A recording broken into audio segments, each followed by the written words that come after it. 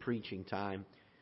And I hope we pray regular. I know many of you talk to me often and say, Pastor, we pray for you. But I long for God's power. And there are times that we sense that God is doing something in the preaching. And there are times I sense that and can tell and realize that something's happening. There are times that it's not quite as powerful or strong as it seems to be. And I hope and pray that we regularly pray for the preaching of God's Word. Not just because I'm the one up here doing it, but for God to do something in our hearts. Folks, church is more than just coming for a sermon. It really is. It's beyond that. It's for God to do something. And I hope we come expectant to the services. I grew up in a pastor's home, and I know all there is to know. Trust me on this. I know all there is to know about becoming apathetic or going through the routine. And you just don't seem like you're getting as much out of it as you used to. I know exactly what it's like to sit, and we used to sit right over here about where Brother Norm or Miss June, somewhere in that area in our church. I know what it is to sit there and listen the whole way through the message and be still as a young man and leave the building and not know what the pastor preached. Been there. It's sad to say, and a lot of times when we deal with stuff, even today, there's a lot of folks that if you ask them 10 or 15 minutes after this message, well, what did the pastor preach on? I've heard people even in our church telling somebody they meet at lunch or supper, boy, we sure had a great service tonight. And they'd say, well, what was the message about? Well, and then they start stumbling. But it was a great service. And I speak that to our shame. When God does something, it ought to be unforgettable. And it ought to be life-changing. And when we come to hear the Word of God preached, I hope we come expecting God to do something. And there are things time to time that are very heavy on my heart, and I can't always share them with folks. But I want you to listen carefully tonight. And I pray that God will allow it to come across and be able to be understood. There are sometimes when a burden is on my heart, it's difficult for me to express it and get it across. But something that definitely has been, for quite a while now, has been a burden on my heart. I want us to look, if you will, in Matthew chapter number 8. We'll begin reading in verse number 23. And when he entered into a ship, his disciples followed him. And behold, there arose a great tempest in the sea, insomuch that the ship was covered with waves. But he was asleep. And his disciples came to him and awoke him, saying, Lord, save us, we perish. And he saith unto them, Why are ye fearful, O ye of little faith? Then he arose and rebuked the winds and the sea, and there was a great calm. But the men marveled, saying, What manner of man is this, that even the winds and the sea obey him? Father, we come to you tonight, and I pray that you'll do a work in our hearts.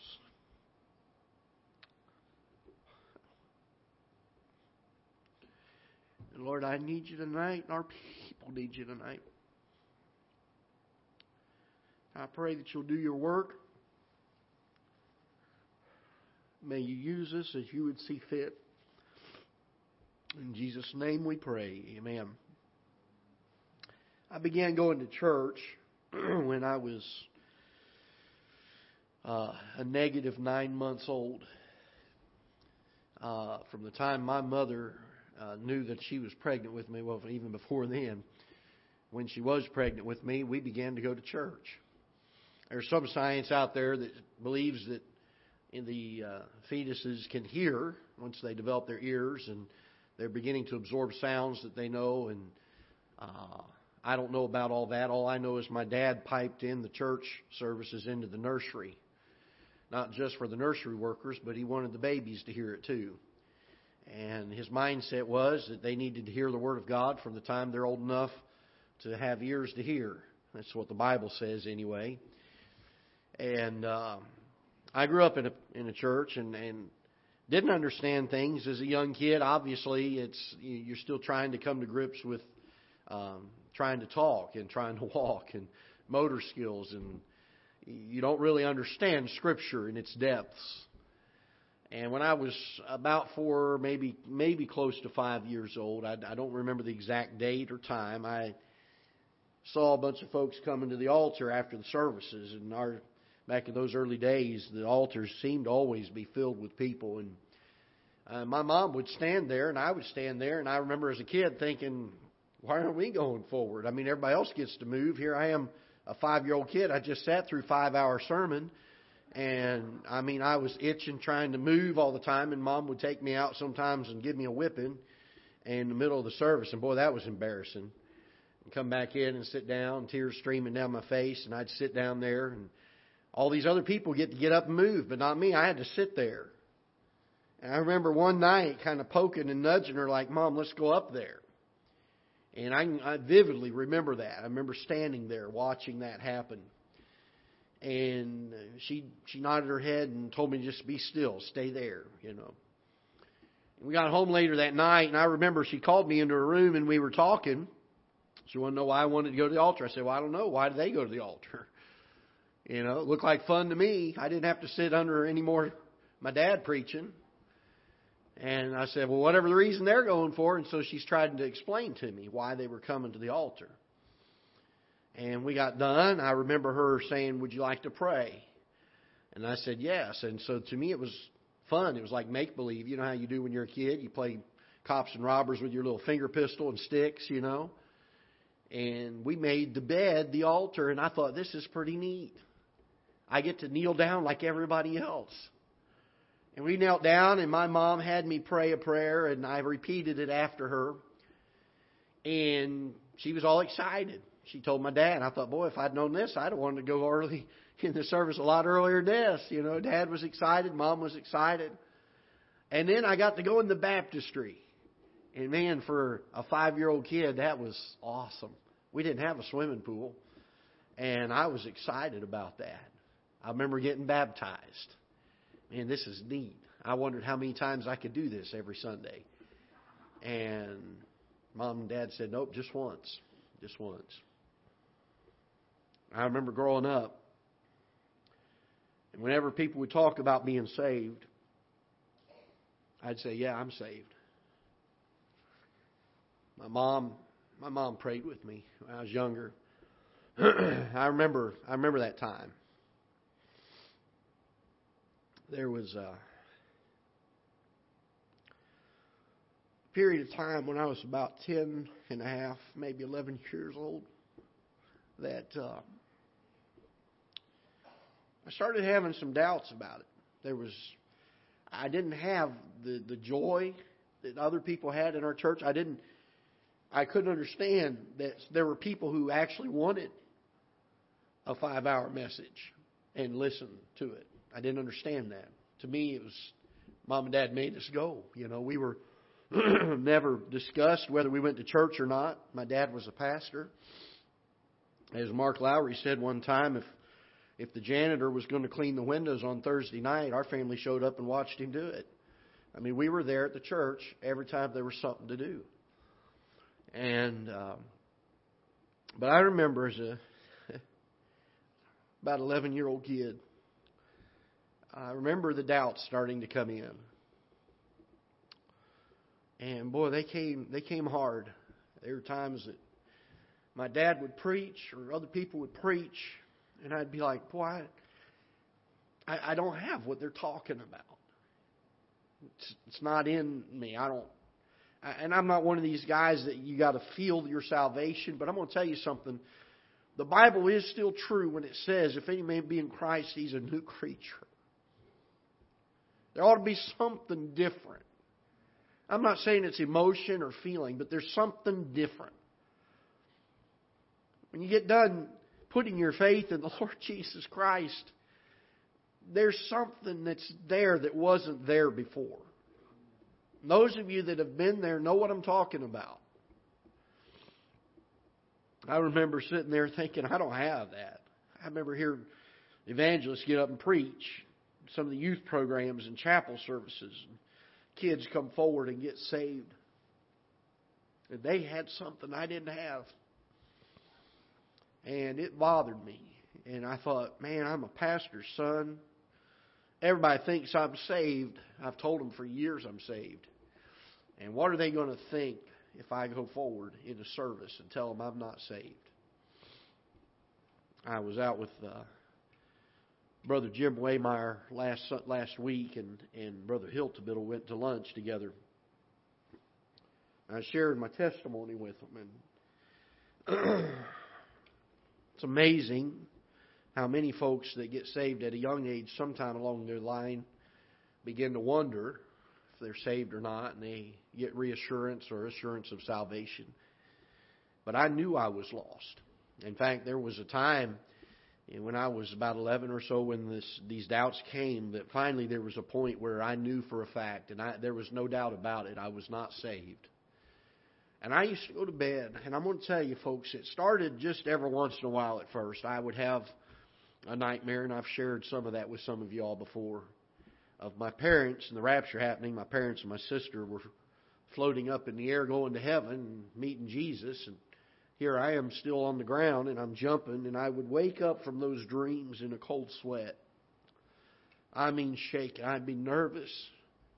I'd be laying there, and it'd take me a long time to go back to sleep, wondering if the rapture was going to happen while I was sleeping. And I remember the first few times that happened, it scared me, and it put a lot in my heart, and I wondered about some things. And the longer I kept putting it off, the worse those nightmares got, and the worse that conviction got. And folks, I look back on it now, and I didn't understand fully back then even what God was doing, but when I got to the point where I realized I wasn't saved, I couldn't get away from it. It was one of those things that God kept after me and kept after me. And boy, let me tell you something. I'm so glad He did. Some people look at conviction and think that's something to be ashamed of. No. That's something we ought to rejoice in. Amen? God's doing something. And He brought such conviction that I remember for nights on end, I didn't even want to go to bed. I'd be worried about Mom and Dad being raptured in the night. I didn't care so much about my sister, but back then I didn't. But, and I don't mean to make light of it, folks. This was heavy. As an 11-year-old, you can imagine what was going through my heart and my mind at the time. And I remember we had split chapel at our school on Tuesdays and Thursdays. And I remember going on Tuesday, the next chapel service that we had that week. And I remember sitting there Sunday night in the service thinking, the next invitation, I'm going to go forward. I've got to get this settled. And I remembered Tuesday morning, couldn't wait for chapel. They always gave an invitation in chapel. And Stuart Durstock was preaching. He was our school administrator and principal. And he preached a message. To this day, I don't know what he preached. I couldn't have told you 5 minutes after he's done preaching what he preached on. Amen. Kind of like what we were talking about a moment ago. But for me, it wasn't because I just didn't care. It was because I was under such conviction. I couldn't wait for the invitation. And he had us bow our heads, and for the first time in a long time, they didn't give an invitation that day. And he did have us raise our hand. He said, if God's spoken to your heart, would you raise your hand? He said, I'm just going to leave it at that today. And my hand shot up, and he said, thank you, I'll be praying, and put them back down. And went on back to class, and about an hour later, I got a message to come to Brother Durstock's office, and that was never a good thing in our school. That meant you were in trouble. And so I wasn't sure what was going on. I thought, man, what did I do now? You know, I'm the pastor's kid. I get in trouble for everything. You know how it is. Your dad's the pastor of the church, and everybody sees everything that you do and tells on you, you know. And so I went down there not knowing, and he said, Greg, he said, I noticed that your hand was the first hand to go up today. He said, I got back to my office. He said, I just felt like I needed to call you down here. He says, there's something I can pray with you about.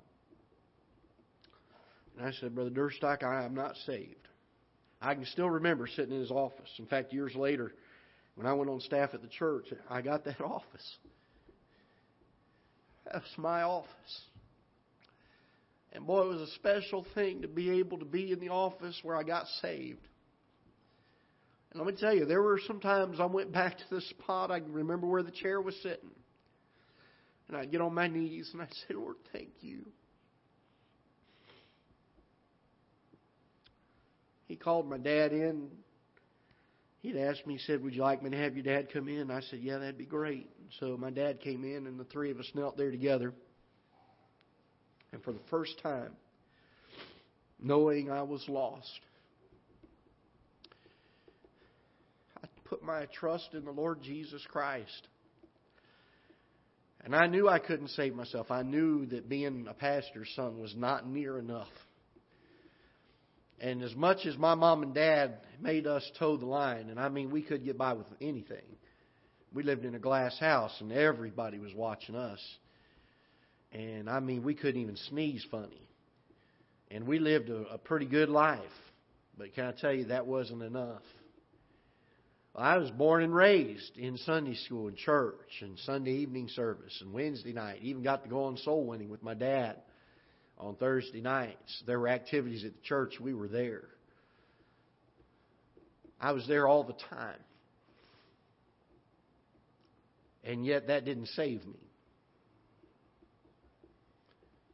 I had to be at a point where I realized I was lost and in need of a Savior.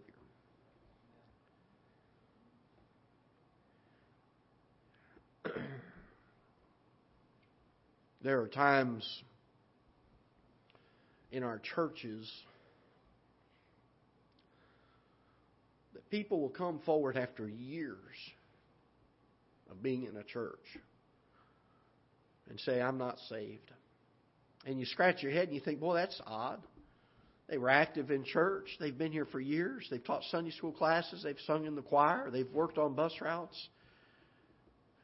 They're not saved.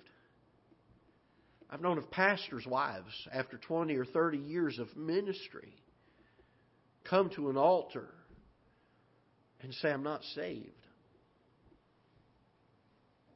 And folks, one of the biggest concerns as a pastor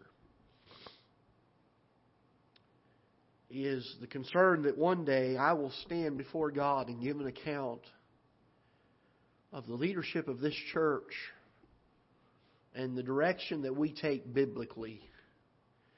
And while my heart's desire and intent is for the lost of this world to come to a saving knowledge of Him, if all I ever do is focus on those outside the doors of this church, and there's someone that sits in our church or our pews lost, I will have been an utter failure. I'm not trying to get you to doubt your salvation tonight. But I am here to share with you some things that I think all of us, even if we're saved tonight, and let me just say this, if we are saved, it probably won't be offensive to us to hear this again. In fact, it'll probably charge our batteries a little bit. We'll probably get excited about it because, hey, I'm saved, I'm there, I've done that. But there may be some folks tonight that are sitting here that have been trusting an awful lot of things. They think they're saved because of certain things in their life.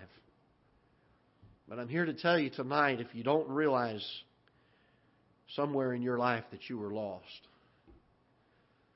if you don't realize at some point in your life that you needed a Savior, that you needed to call on Him and ask Him to come into your heart and save you, then my friend, I'm not trying to be mean tonight. I'm trying to be your pastor. You need to get saved.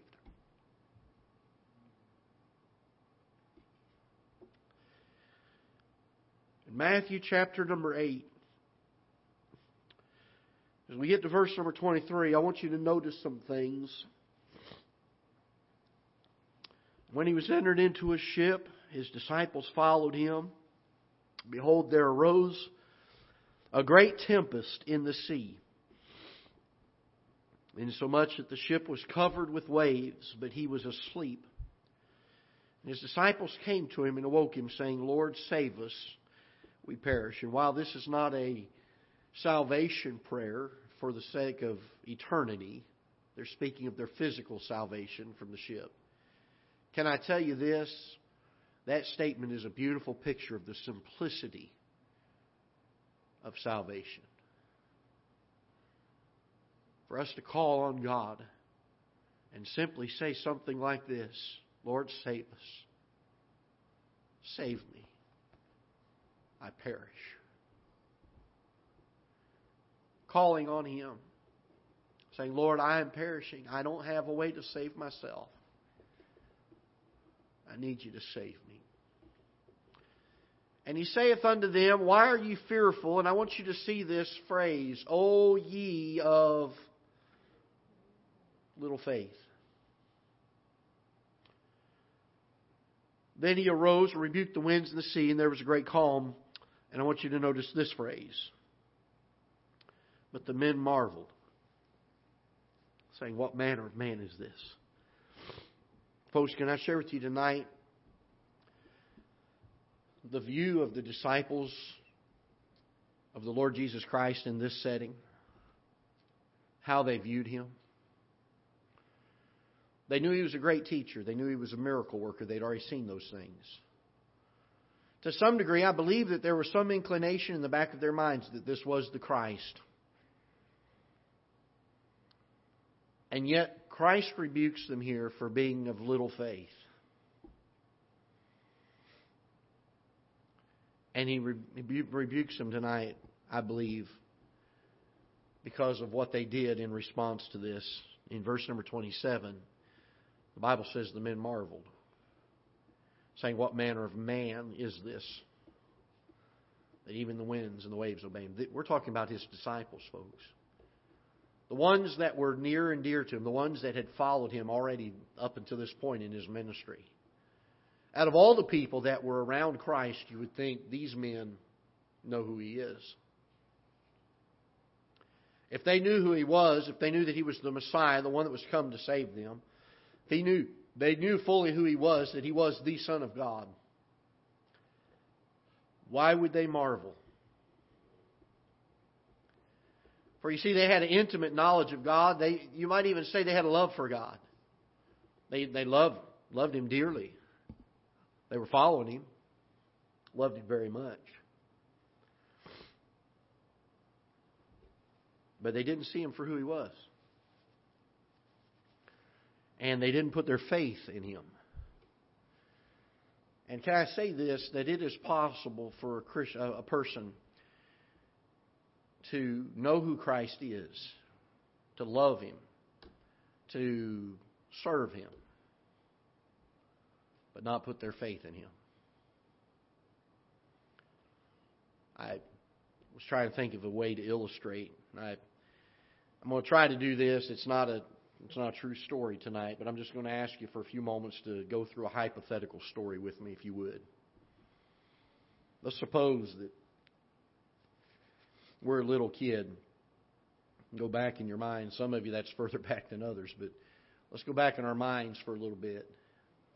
And let's say your mom and dad work at a fire extinguisher company. Man, this is a great invention, isn't it? It came out of tragedy. Times when things like the Chicago fire would take place and many people would lose their lives in fires. And somebody said there's got to be a better way. And so they came up with some ideas of how to make something that everybody could have. Make it freely available. And let's say your mom and dad worked at a fire extinguisher plant. From the time you were born, you were raised around fire extinguishers. In fact, they became the love of your life. I mean, you just thought they were the greatest thing from the time you were old enough to remember a fire extinguisher. It was beautiful, wasn't it? It had beautiful red. And boy, just look at that handle. It had a beautiful design on that handle. The nozzle, I mean, it's impeccable. It's flexible. It's got a little holder here. It's got a nice nozzle on the end, and you grew to admire and even love that fire extinguisher. In fact, it was so great that you noticed pretty much everybody, or a lot of people, a lot of your friends had a fire extinguisher. In fact, it was neat because the factory that your mom and dad worked at, they had family day every week, and you could come to the factory every week and learn about that fire extinguisher. It's really neat. They'd take you on a tour. They'd show you the fire extinguisher, and they would tell you all about it, about its little pressure gauge and its little safety key. And they would tell you all about that fire extinguisher, and your love for that fire extinguisher just grew and grew and grew. In fact, one day when you got old enough to read, the people at the factory gave you the fire extinguisher manual to take home for your very own. Boy, you cherished it. You grabbed that manual and you hugged it to your chest and you thought, oh boy, this tells me all about my precious fire extinguisher. You would read the pages of that fire extinguisher manual and boy, you just knew an awful lot about it. You'd go through it page by page, and then every week you get to come back and let the experts, the people at the factory that made the fire extinguisher, they stood there and told you all about it. You got to love the fire extinguisher so much that you wanted everybody else to know about it. And you started going out and telling everybody. You handed out all these little brochures for the company saying, boy, you ought to try our fire extinguisher. This is amazing. There's never been a fire extinguisher made quite like this. You became passionate about it. And those that didn't have that fire extinguisher, you would beg and plead with them to put it in their homes in case the fire came. You did that for many, many years, growing more and more in love with this fire extinguisher. And then one day, you wake up in your house to the smell of smoke. And there sits your fire extinguisher beside the bed. Oh, what to do, what to do. There's smoke billowing up from downstairs, and I'm going to perish if I don't do something. The flames are already licking at the door and coming in through the floorboards of my room, and what am I going to do? Oh, my precious fire extinguisher is there, and it's for me to have and to use to save me from this great travesty. And yet I sit there on the edge of my bed, believing this fire extinguisher to be the very best. Believing it to be beautiful, and I love it so much. But I never reach out and pick it up. I never pull the safety pin and squeeze the handle. And the fire comes up, and I burn to death in the fire. The investigators come to the house later on. They said, boy, I don't understand. This person loved fire extinguishers. They were raised around them their whole life, and they saw them. They read the manuals. They went every week to the factory to hear more about these fire extinguishers and how they worked. Why would they do it? There was one sitting beside their bed, and all they had to do was reach out and take it and trust that fire extinguisher to do what it was designed to do. Save them from a fire. And I imagine people would sit and scratch their heads and wonder why. Why did we never trust the fire extinguisher? Oh, we believed in it. We even loved it. We'd been raised around it. Our moms and dads made sure we went to the fire extinguisher factory every week. Our moms and dads made sure that we'd sit around the breakfast table and read the instruction book for the fire extinguisher. Oh, I love that fire extinguisher. I loved its pressure gauge. I loved the little certification on it. I loved the handle. I loved the color. And I loved the fact that it was made for me, so that I would not have to die in the fire.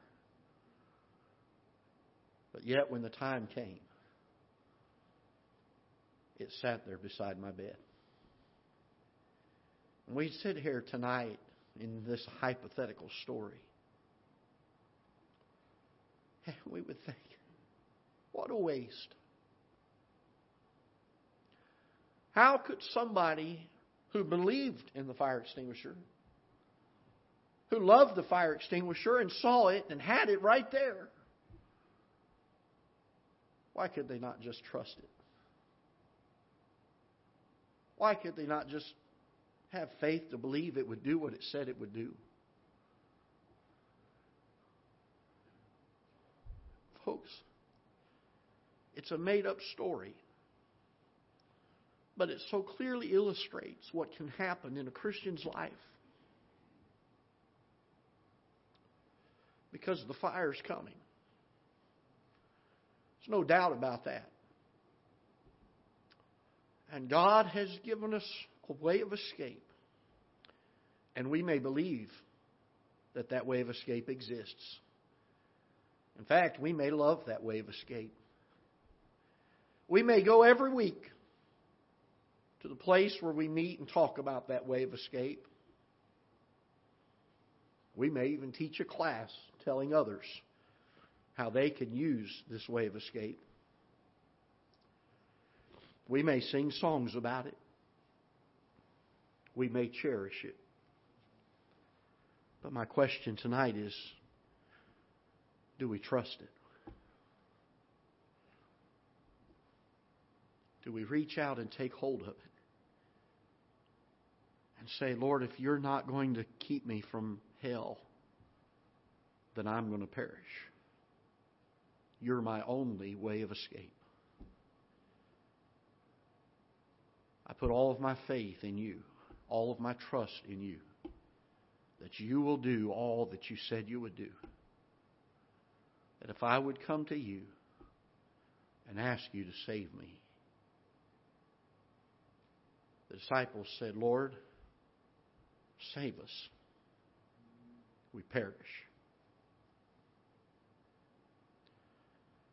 And I don't mean to put anybody on the spot tonight.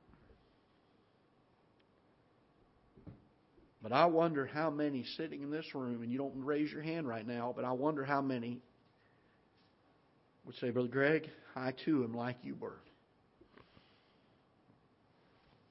You knew about God. You loved Him. You went to church. You sang the songs. You were in the Sunday school classes. You went on soul winning.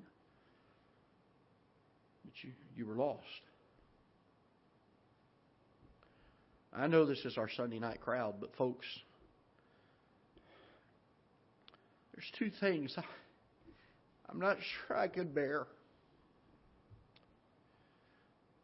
One is, I don't know that I could bear watching those that I love here tonight be cast into the lake of fire.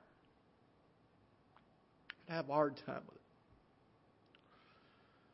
And the second thing is, I don't know that I could endure realizing that the reason you were cast into the lake of fire was because I didn't do enough as a pastor to warn you, to share with you that all we've got to do to be saved is put our faith in Him. I'm not saying you got to believe in Him. The Bible says even the devils believe in God. I'm not saying that it's just loving Him. For you can love something that you don't put your faith in. I'm not saying that it's going to church or teaching a Sunday school class. Folks, tonight, if there's not been a time in your life that you realized you were lost, that you realized there's only one thing I can do, and that is put my faith and trust in the Lord Jesus Christ. And I tell you with a broken heart tonight, but with a heart that's pleading with you to get it settled, you're lost. I can't see your hearts. I can't see who's saved and who's not saved. But one thing I know is the way that Christ said we have to be saved. If we've not done it, we're not saved.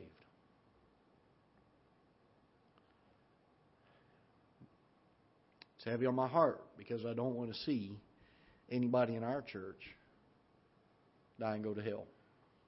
Having sat under the preaching and in the pews of this church, in the Sunday school classes. My question to you tonight is, I'm not asking you if you love it I'm not asking you if you've been raised around it. I'm not asking you if you go to church all the time. I'm not asking you if you know all the religious terminology. I'm not asking you if you know your Bible. I'm asking you tonight, has there been a time and has there been a place where you knew you were lost and then said, Lord, I'm trusting you to save me. I'm putting my faith in you. I'm asking you to be my Savior. Forgive me of my sins and give me a home in heaven for all of eternity. And I promise you this, Satan is the great deceiver. Isn't he? For months. When I was 11, 12 years old, that conviction began to come. For months, I would not set foot out of a pew to come to an altar and get saved. I wouldn't talk to my mom and dad about it when I got home. You know why I didn't do that? Because Satan had me convinced, Brother Keith, that people would look at me and say, well, our pastor, he must not be much of a pastor if his 12-year-old, 13-year-old son is not saved. Boy, I tell you what, that Brother Greg, he sure has put on a show for an awful long time. He's acted good. He's done right. Trying to make people think he's a Christian. And Satan put those thoughts in my head. And conviction got so great that I couldn't last any longer. I said, Lord, I can't do this. I hope and pray that if there's someone in this room tonight, they would get that matter settled tonight. And I promise you this, that devil's an old liar if he's putting in your heart, well, what would people think? Because I'll tell you what this group of people would think. We'd rejoice in it. We'd be thankful. That sheep that has been lost is now found. That coin that was lost has now been found. Don't put it off. You say, Brother Greg, I can't believe you're trying to get me to doubt my salvation. That's not the key at all. I'm not trying to get you to doubt something that you have. I'm just saying, do you have it? Has there been a time where that's happened in your life? If there hasn't, then you need to get it settled. And we'll rejoice with you in it. Can we stand together, please, with heads bowed and eyes closed? Father, we're so thankful for your word. Lord, I don't know how much plainer to try to make this.